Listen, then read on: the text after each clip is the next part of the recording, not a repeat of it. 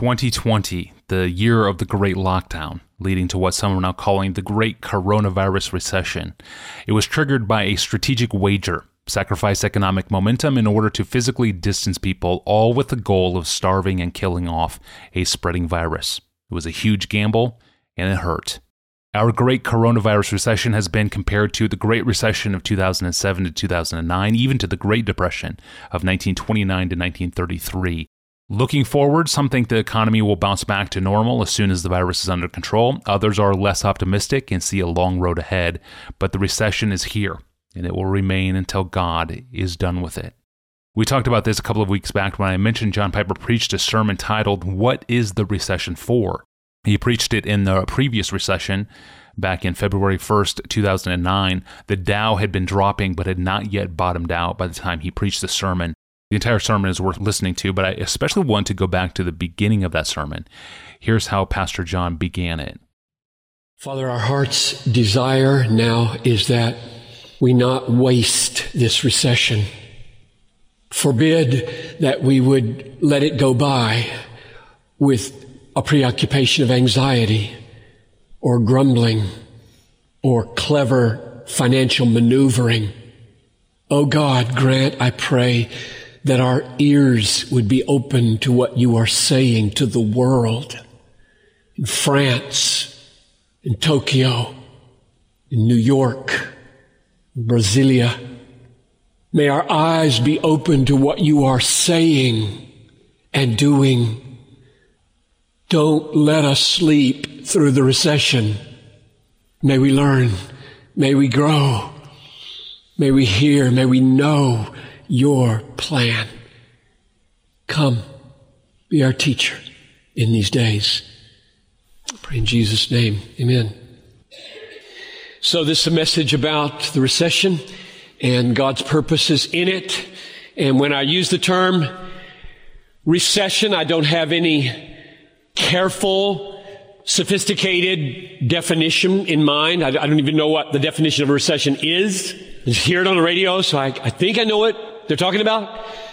I mean, the financial setbacks like business slowdown, decreasing profits, massive layoffs, joblessness, thousands of foreclosures, personal and business bankruptcies, loss of retirement funds. Got a letter from the BGC today, my little white sheet, 29.97% lower than the last little white sheet I got from the retirement people down at the BGC. That's the sort of thing I mean by recession.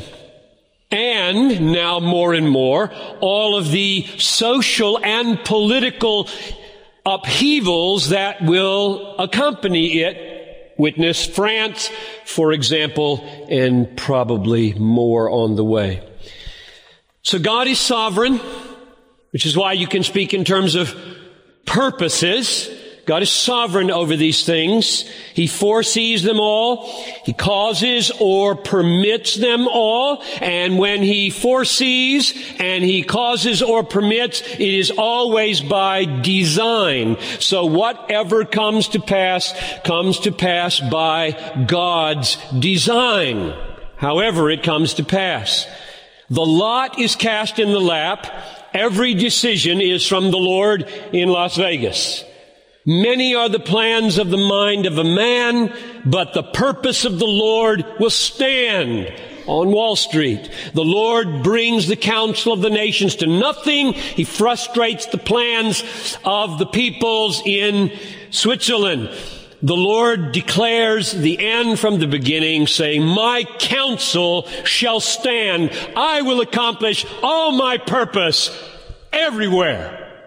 So, this is the foundation of understanding that we have when we ask, so what are you up to today? What are the purposes of God in the recession? And we're not left without an answer. There are many answers, but not all of them. God is up to billions and billions of things that you don't know about, I don't know about, we won't know about till we get to heaven. We trust him for those. But he's up to 5 or 6 or 100 things that we do know about because they're in the Bible. So those are the ones I want to talk about because those are the ones we have some authority to talk about, and they're not unclear. I have time, perhaps, to do 5. Here they are. I'll state them and then we'll unpack them. Number 1, he intends in this recession to expose hidden sin and to bring us to repentance and cleansing. Number 2, he intends to wake us up, I'm thinking us in the West in particularly, to the constant and desperate condition of the developing world where they always have mega recession and nothing else. Number 3, he intends to relocate the roots of our joy in his grace and not in our goods, in his mercy and not in our money, in his worth and not in our wealth. Number 4, he intends to advance his saving mission in the world and spread the gospel like wildfire and grow his church precisely at a time when they have least resources to do it.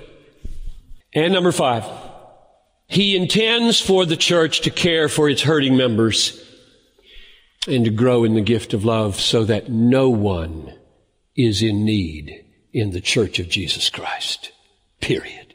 Amen. I would encourage you to listen to the entire message from February 1st, 2009, titled, What is the Recession For? Some of God's Purposes. You can find it online at desiringgod.org.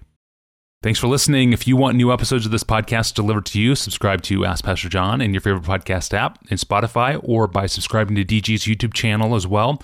To find other episodes in our archive or to submit a question to us of your own, do that online at desiringgod.org/Ask Pastor John.